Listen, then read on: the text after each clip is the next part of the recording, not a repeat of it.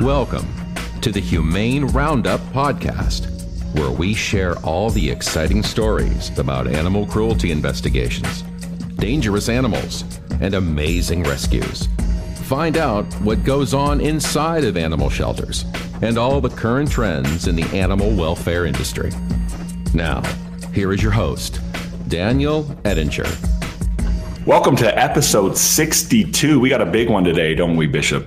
We do, and I am really excited for it. We should be getting some pretty good information, and hopefully it's going to help everybody out to give them a better understanding of things, what we deal with, and what we need to be looking for. Absolutely. It's exciting, and our guest who we're going to have here shortly, Phil Arkow, is going to join us, and we're going to have some really great topics to talk about, so we're excited about that. Again, this is episode 62. We have some things here to listen for. We do have the Kuranda giveaway, so stay tuned to the end of the podcast to figure out how to enter into that. Don't forget that we're on Facebook, Instagram, all the platforms, Twitter, so check us out there. Should we make a TikTok, Bishop? What do you think? Oh good Lord. I deleted that app. It seems to be all the rage right now. Oh, it is, but it's a little scary, some of the stuff that's out there, too. It is a little scary. So it's unbelievable to see how much content is out there. And I'm sure some of that's due to the current climate with COVID and everybody being home. And trying to stay connected and entertain yourselves. I'm glad my kids are in that between age. They're not there yet. So I'm sure in a few years they will. My kids are 5.5 and like to try to be like, Mom, can you put this on TikTok? And I'm like, no, shut up. That's great stuff. Yeah, that's funny. Cool. Well, I think we should just jump into it. I don't want to keep our guests waiting any further. So if most of our listeners know Phil Arkow and really understand the link, the national he's part of, and I think he'll give us more information on the National Link Coalition when we get him on here.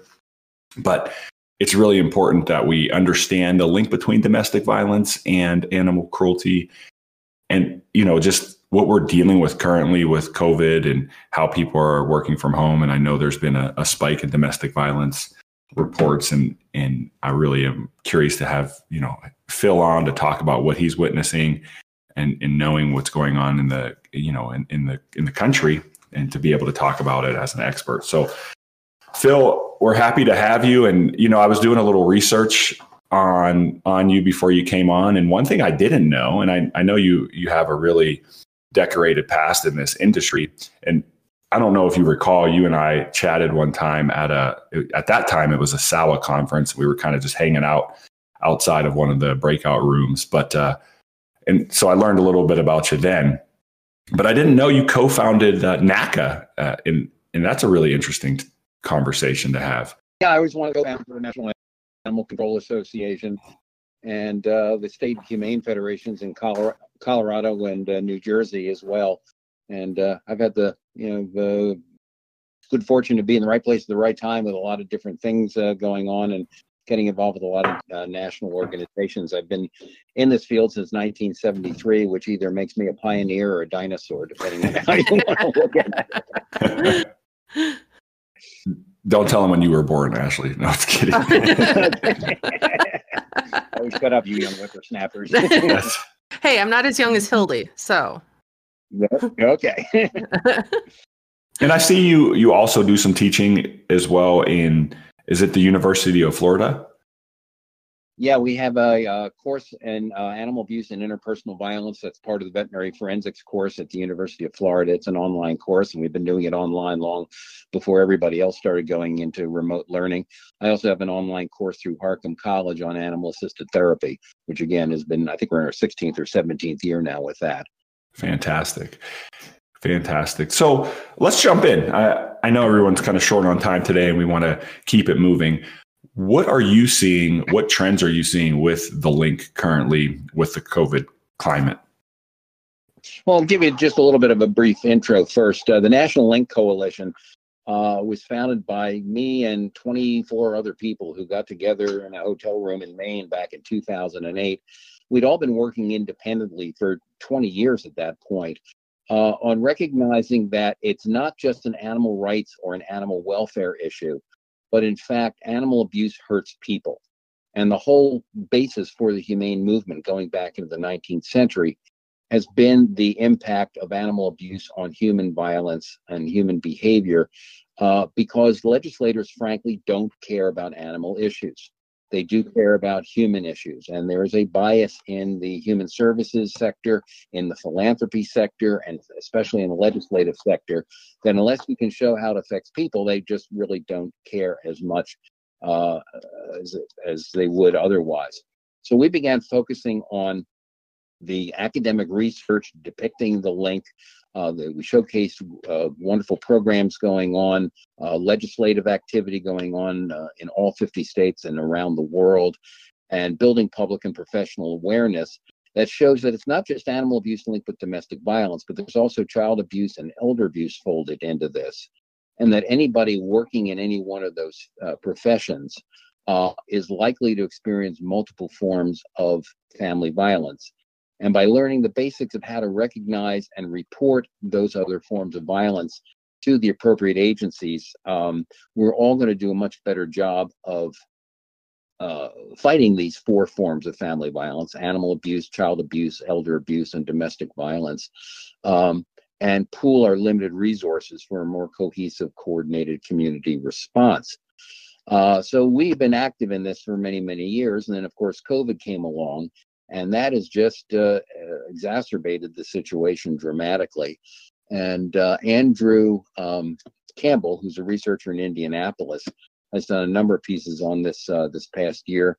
And I really like his language on this. He calls it a slow-moving disaster, and in fact has linked the rise in domestic violence incidents under COVID with similar phenomena that happen after natural disasters, such as the Mount St. Helens eruption, Hurricanes Katrina and Andrew, California earthquakes, wildfires all over the place. And in all these situations, the stresses caused by, in this case, the pandemic or natural disasters tend to lead to an increase in all forms of family violence, combined with the problem that the social services systems, the animal protection systems, the resources that are available are, severely compromised in their ability to do anything in response. So do you find in this scenario that basically people are taking out their frustrations on their family, right? They're anxious, nervous, the uncertainty, and so they turn to family violence. Is that a good way to kind of measure what they're doing, or is there something else behind it? Oh, yeah, absolutely. But I mean, there are a lot of other factors that are involved with this. First of all, the families are being confined at home. People get on each other's nerves under the best of circumstances when they're confined in small spaces. There's lots of literature showing why there's more violence in cities than in rural areas, just because of the close proximity of people. But when home is no longer a safe place for you because you're trapped at home with your abuser, that complicates matters. Abusers often, the whole theory behind domestic violence is that it's a matter of power and control. And when the abusers are under stress themselves, whether it's from economic uncertainty, unemployment, just too much time on their hands, and whatever, they turn to even more controlling behaviors as a way to exert more, control and try to, cope their way through it. The victims are losing their support networks, whether it's social service agencies that are there to help. The domestic violence shelters are working under limited staffing because of COVID restrictions and limited capacity, while the demand for shelter space is going up. Their family connections aren't there, so they're not getting help and support from family members. Meanwhile, any other social service interventions, whether it's Gamblers Anonymous or Alcoholics Anonymous, Narcotics Anonymous, I mean, their meetings have all been compromised or closed. If she wants to go to court for protective custody or for the kids, or a protection order against the abuser, or a divorce case in a really bitter situation there, a lot of the courts are closed or they're severely backlogged. Meanwhile, there's an increased sales across the country of firearms and ammunition, which is one of the leading issues involved with domestic violence fatalities. A lot of convicted abusers have been released back into the community because the prisons have been forced to cut down on their populations, to cut down on the spread. And so you take all that and then you add in the social distancing and the quarantine restrictions, and that just feeds into the age-old abusers' tactic of isolating the victim from everybody else. And we got a real mess on our hands. So, and Phil, yeah. And I was going to ask, so is there another time in history we can say something similar? Obviously, maybe not this pandemic, and maybe the data wasn't there for like the Spanish flu, but is there something that's going to show a trend over, let's say, the next 10 years on the increase that we may see in domestic violence and animal cruelty? Well, I don't know that we've ever had anything comparable to this period. As I mentioned Andrew Campbell earlier, he has found that the long-term effects of natural disasters in terms of psychological trauma and the increase in community violence afterwards can often linger for as long as 2 years afterwards, and sometimes as much as 30 months. So, yeah. So, I mean, and of course, we all expected we would be through this by this point. Obviously, we still have a long way to go. And of course, the psychological toll on everybody involved is just immense. But I mean, some of the things we're seeing, I mean, both in the UK, in France, in Spain, the number of domestic violence fatalities have tripled. Wow. Hotline calls, have increased by as much as 49%. Wow. Radiologists, tried this one, crossed my desk recently. Radiologists are reporting higher incidence of severe intimate personal violence. Wow. Severe injuries, suggesting that victims who normally wait, the national average is normally, it takes her 7 or 8 times before she leaves for good. Wow. They're waiting and delaying for all these various reasons, and the cases just keep escalating. And so they delay reaching out for the healthcare system because they're afraid to go to the hospital, until we get into the late stages of the physical abuse cycle. So then the radiologists are seeing like old breaks and old, So, and let me just add one more thing to that. Andrew Campbell's other work in Indianapolis found that under normal circumstances, like I said, it takes her 7 or 8 times before she leaves for good. When animal abuse is also involved in a domestic violence situation, there are anywhere from 20 to 50 episodes that happen before she finally makes the call. And to make matters worse, law enforcement responders will tell you across the board that the cases they hate to get involved with the most are domestic violence cases because everybody's angry at everybody and they don't know who's right and they don't know who's armed.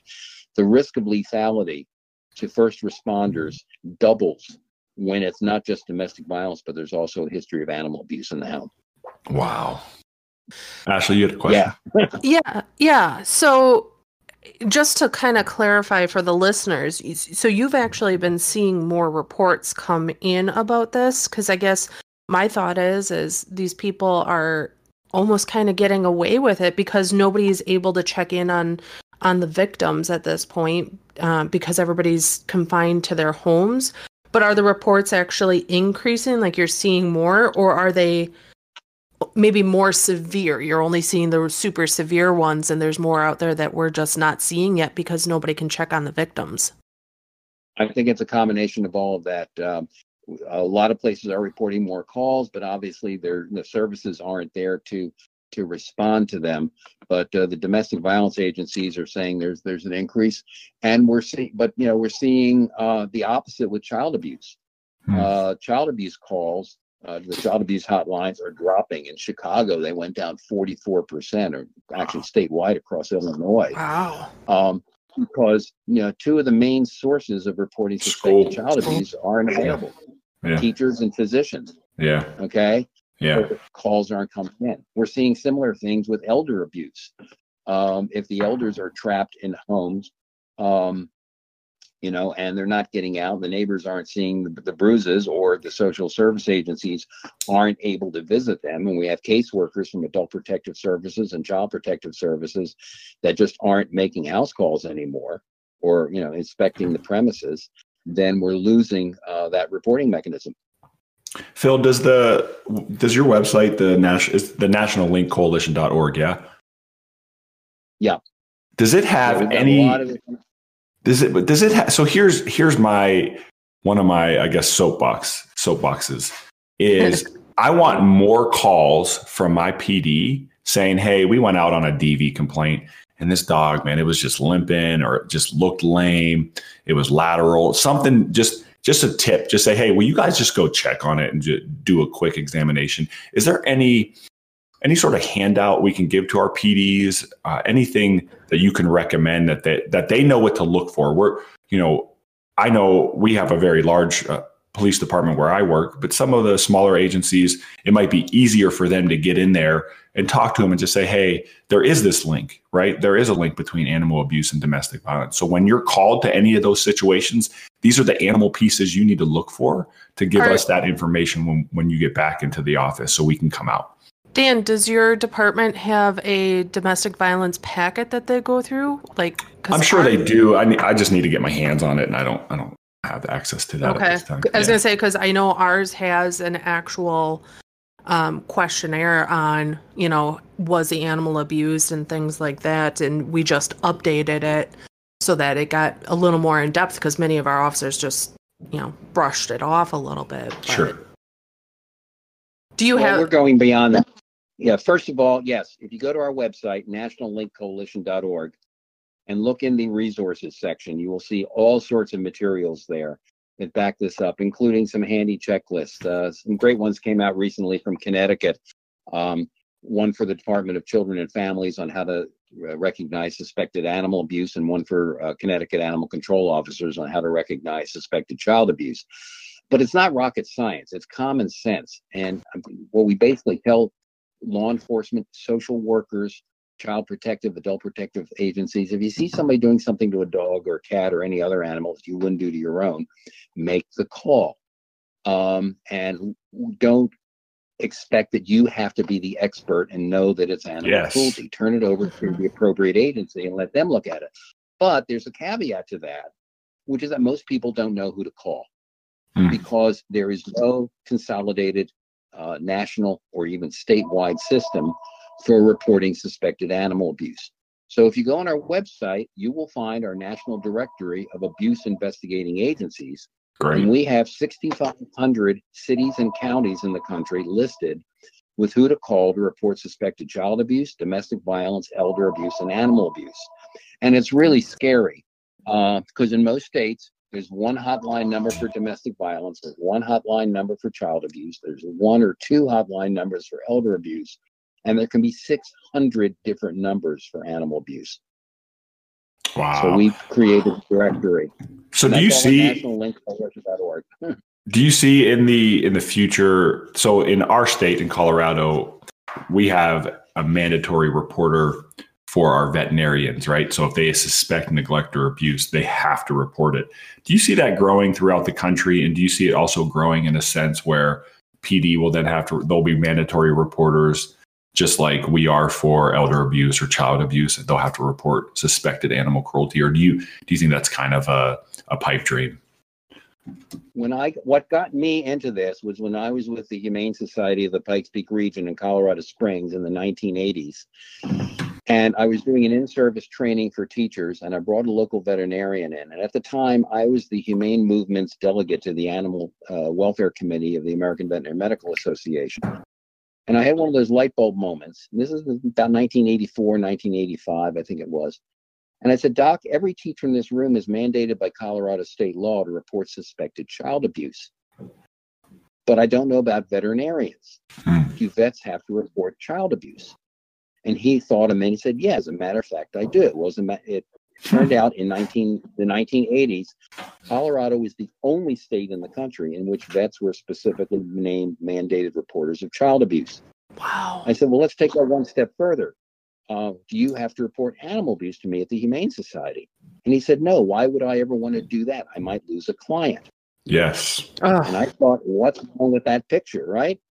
Well, let's fast forward to 2020, and we now have 35 states in which veterinarians are either mandated to report suspected animal cruelty or abuse or neglect or animal fighting, or at least permitted to make a report without fear of civil or criminal liability if they make a report in good faith. This provision of the immunity was the big stumbling block. And once the American Animal Hospital Association encouraged states to pass those laws, and then AVMA followed suit, we started seeing a flurry of more states getting involved. But we still have 15 states to go.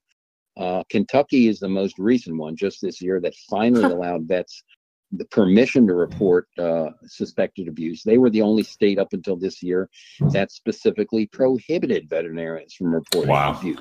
Don't they still allow bestiality in that state, though? No, they finally outlawed bestiality in Kentucky, but it is still legal in Hawaii, West Virginia, New Mexico, and Wyoming. Okay. Oh my goodness. 4 states left. Animals is, again. It's better than the 23 it was. I'm sorry, what did you say? I said that's better than the 23 that it was. Yeah. Yes. Yeah, it's a big improvement. And again, it's based on legislators recognizing not the moral issue, but the fact that animal sex abuse, as we prefer to call it, is strongly linked with child sex abuse and child pornography. Absolutely. 100%. Back to, so just, it sounds like we've made some progress in the time that you've, obviously been in the industry, and ironically our paths are similar, because I used to work for the Humane Society of the Pikes Peak region. I just won't tell you the year because I don't want to throw that out there on you. However, so do you think in the future it feels like everything that I'm seeing is really starting to encompass, we have to, that great quote by Gandhi. It's, how does it go? It's the, it's I the, have it as my, we gauge the, gauge man by how he treats animals. Yeah. Yeah. So, it's something along those lines. It's my tag on my email at work. Way to go, Bishop. But it's something how we, but define how a country can be. Basically, its moral compass is how we treat our animals, or something of that nature. And I'm sure our listeners are having a field day with me right now because I don't know the quote, but it's fine. My point is, it seems like we finally are there. We're finally realizing all the connections, right? That animal abuse. There we go. And animal abuse is related to, the climate of our family, the climate of our country, those type of things. And so I'm glad that we're there, and I'm hopeful in the future we see more cross-reporting from our agency partners and things like that. I'm going to switch it up just a little bit because we're, about 10 minutes left here. Let me just tag on to that with another quote. This one just crossed my desk yesterday. Speaking of Kentucky, Joy Keeley, who's in the Louisville area and heads our Kentucky Link Coalition, just had an article published yesterday in the Journal of Animal and Environmental Law. And she closed out the article there with another quote that everybody in the humane field understands and has heard, but she put a new spin on it. She goes back to the Jeremy Bentham quote from the 1820s, who wrote, the question is not can animals reason or can they talk, but can they suffer? And she said, the next question we should be asking is, who else could be suffering by the same hands? Yeah. Oh, that just gave me chills. Like, I have goosebumps because that's absolutely true. There, like, wow. So this topic, and we discussed a little bit off air, and I've just thought about it over the past few years because I've seen an increase in bites from dogs to whether it's children in the home, whether it's a spouse, someone inside the home. And has there been any study or research to show that the behavior that an animal is exposed to in a home could potentially predict its behavior by causing it to bite or something in that nature?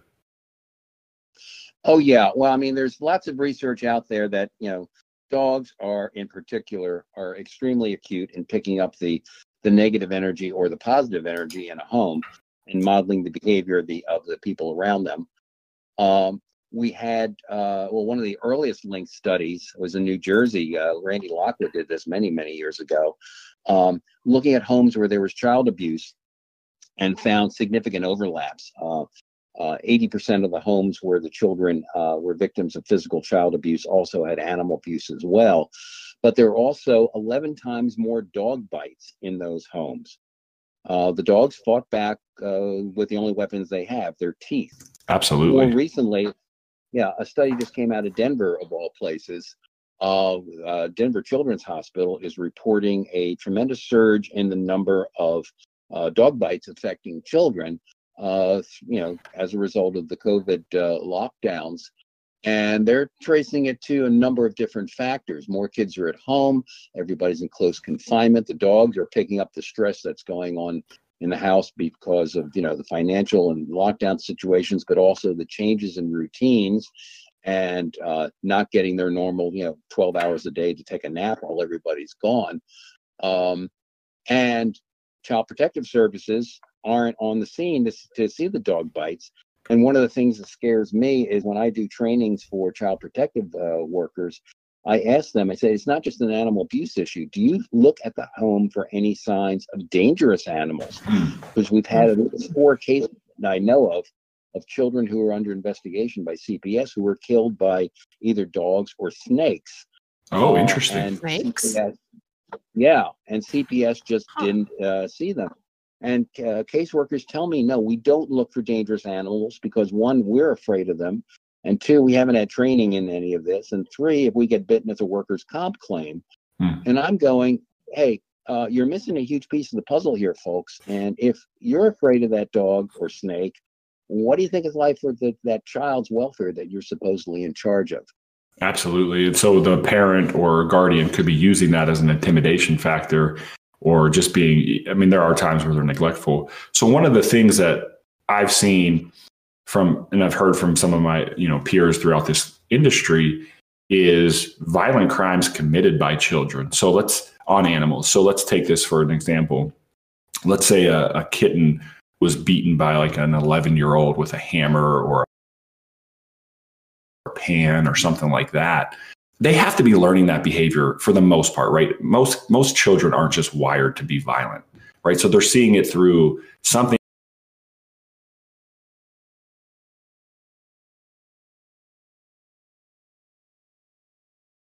either in the home or they're just not being supervised and they're watching horrible programming. Violence, emerge, and are some kids just born psychopaths or do they learn that behavior? And there's no easy answer to that. Okay. What we do know, though, is that it's not just children who perpetrate animal cruelty, but children who witness it as well are at great risk of developing other antisocial behaviors. Interesting, but it makes a lot of sense. Yeah, but I also have to qualify this. The common folk wisdom is that every little boy who pulls the wings off of butterflies is going to grow up to become a serial killer. That is not true. Sure. Many of them don't. Okay. Many times kids who are abused wind up protecting animals, or they seek comfort in those animals as the only source of comfort amidst the violence that's bombarding them from all directions. But what we are telling people is that when children are showing an unusual fascination with deliberately hurting animals, it is cause for concern and professional intervention is called for. Absolutely. Well, this has been really eye-opening. We're hopeful that you can come back at some point if you'd like, and we can continue this conversation. Maybe we have a check-in here in the middle of the year and see how those numbers are trending. And, if our listeners have questions, we can relay those and have you back on to discuss that as well. Sounds like a plan. I appreciate the opportunity. You bet. Absolutely. This was great information. I really appreciate you coming on, Phil. I really hope that the listeners do come up with some questions. I know we kind of asked for some, but it was a little late. But I think that you've given us a lot of information that we can come up with some good questions for follow-up later. And just to remind our listeners, your website is the nationallinkcoalition.org. And I'm sure you can Google that if you don't remember the .org part. Phil, is there any other websites or anything else that they should know about? I would say start there. Like I said, our resources section is just chock full. We have a bibliography with over 1,500 citations in it. There's a lot of research about this. We have a lot of this information broken down by specific professional groups and broken out by the various types of family violence. We're trying to create community link coalitions around the country and around the world. And we got 4,500 people now that are receive our free monthly newsletter. It's called That's fantastic. And you can access that on the website, and just if you'd like to join it, just send us an email, and just include in your email where you're located and if you're involved with any professional organizations, just so we know who's who in our database. But the more the merrier. And That's great. I can attest that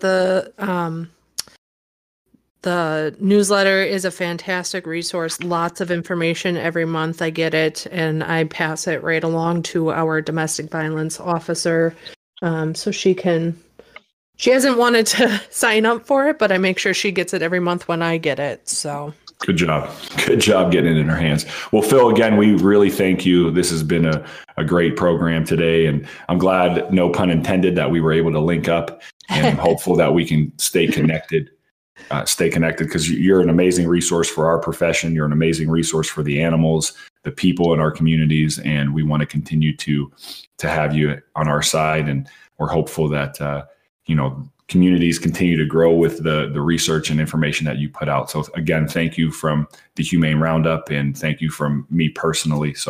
And hopefully we can talk soon.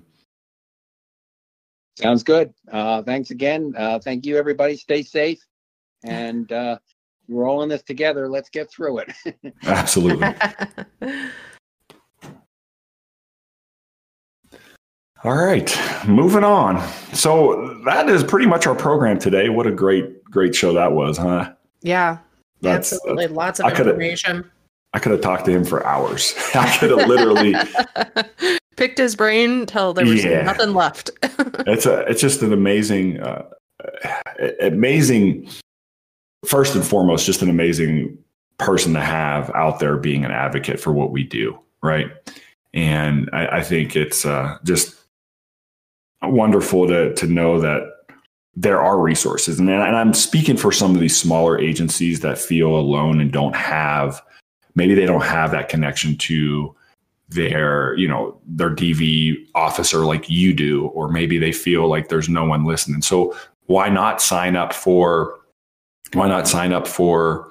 the newsletter and then send it, or talk to your chief or your captain or your supervisor? Hey, this is really going on and it's proven, and we have experts that are here to help, right? They're a resource for us. And that's what's important. And so we're not alone in this. And that's why I'm so grateful that, the National Link Coalition is there. I'm so grateful for people like Phil. And I just want to make sure our listeners know that they're not alone. So check out the website, right? Reach out. Yeah, if you absolutely. Need it. And sorry. No, you're good. I couldn't hear you.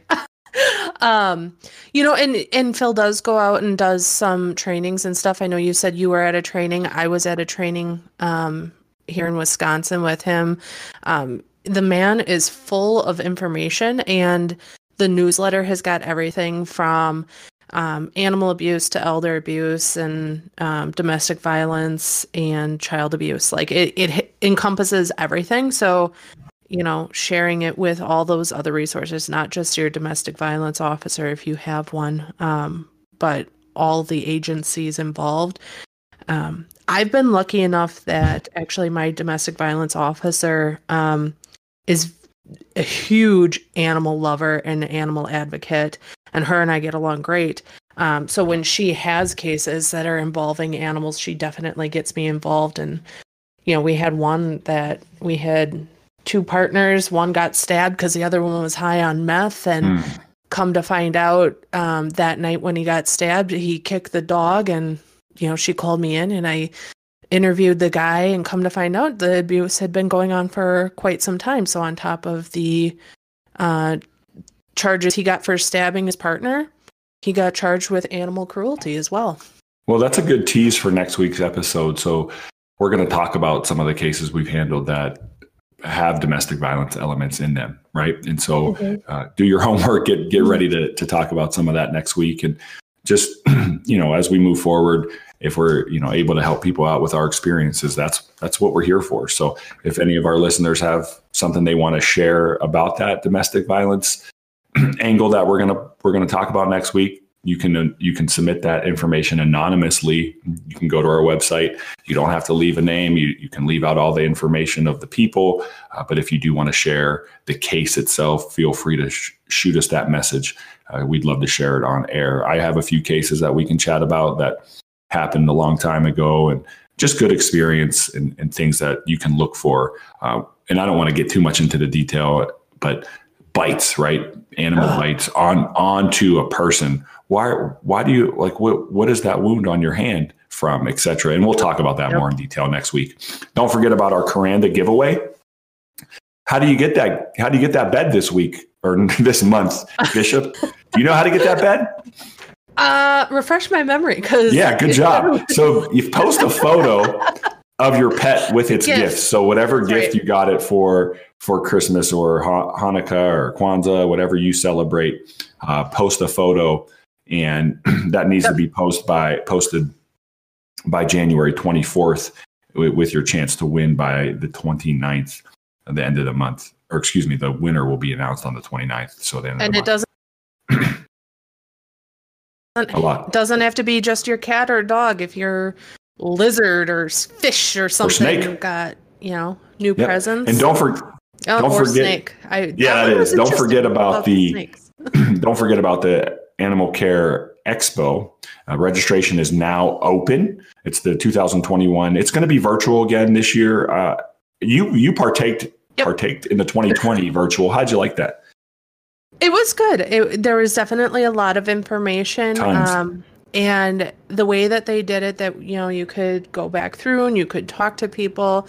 That was very nice that you could somewhat still have that interaction. I got a lot of weird looks from my coworkers because I'm just sitting at my desk with headphones. But I thought it was great where the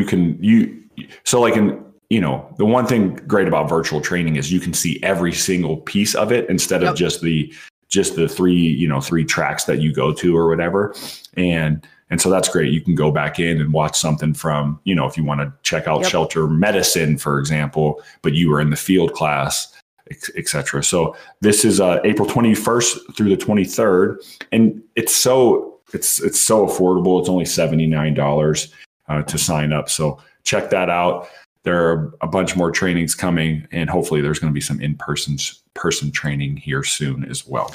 And just to put a Kuranda plug in there, that's actually how I got my Kuranda bed, was at the Animal Care Expo.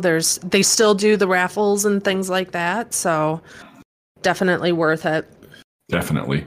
Well, we appreciate everybody listening. This was a fun show. Make sure to tune in next week so we can talk about some of these animal cruelty, domestic violence link experiences that we've had. There'll be an animal of the week as well. And shout out to Mel. I don't know where the hell Mel is, but happy birthday, Mel. Happy 47th birthday, or however old you are. 47? I don't know how old 47. She is. Mel, hunt him down for that, please. That's awesome. She's probably shoveling snow and cutting some wood somewhere. Cutting some wood. Absolutely. Well, as always, like we say on this program, keep it humane. Thank you for listening to the Humane Roundup Podcast.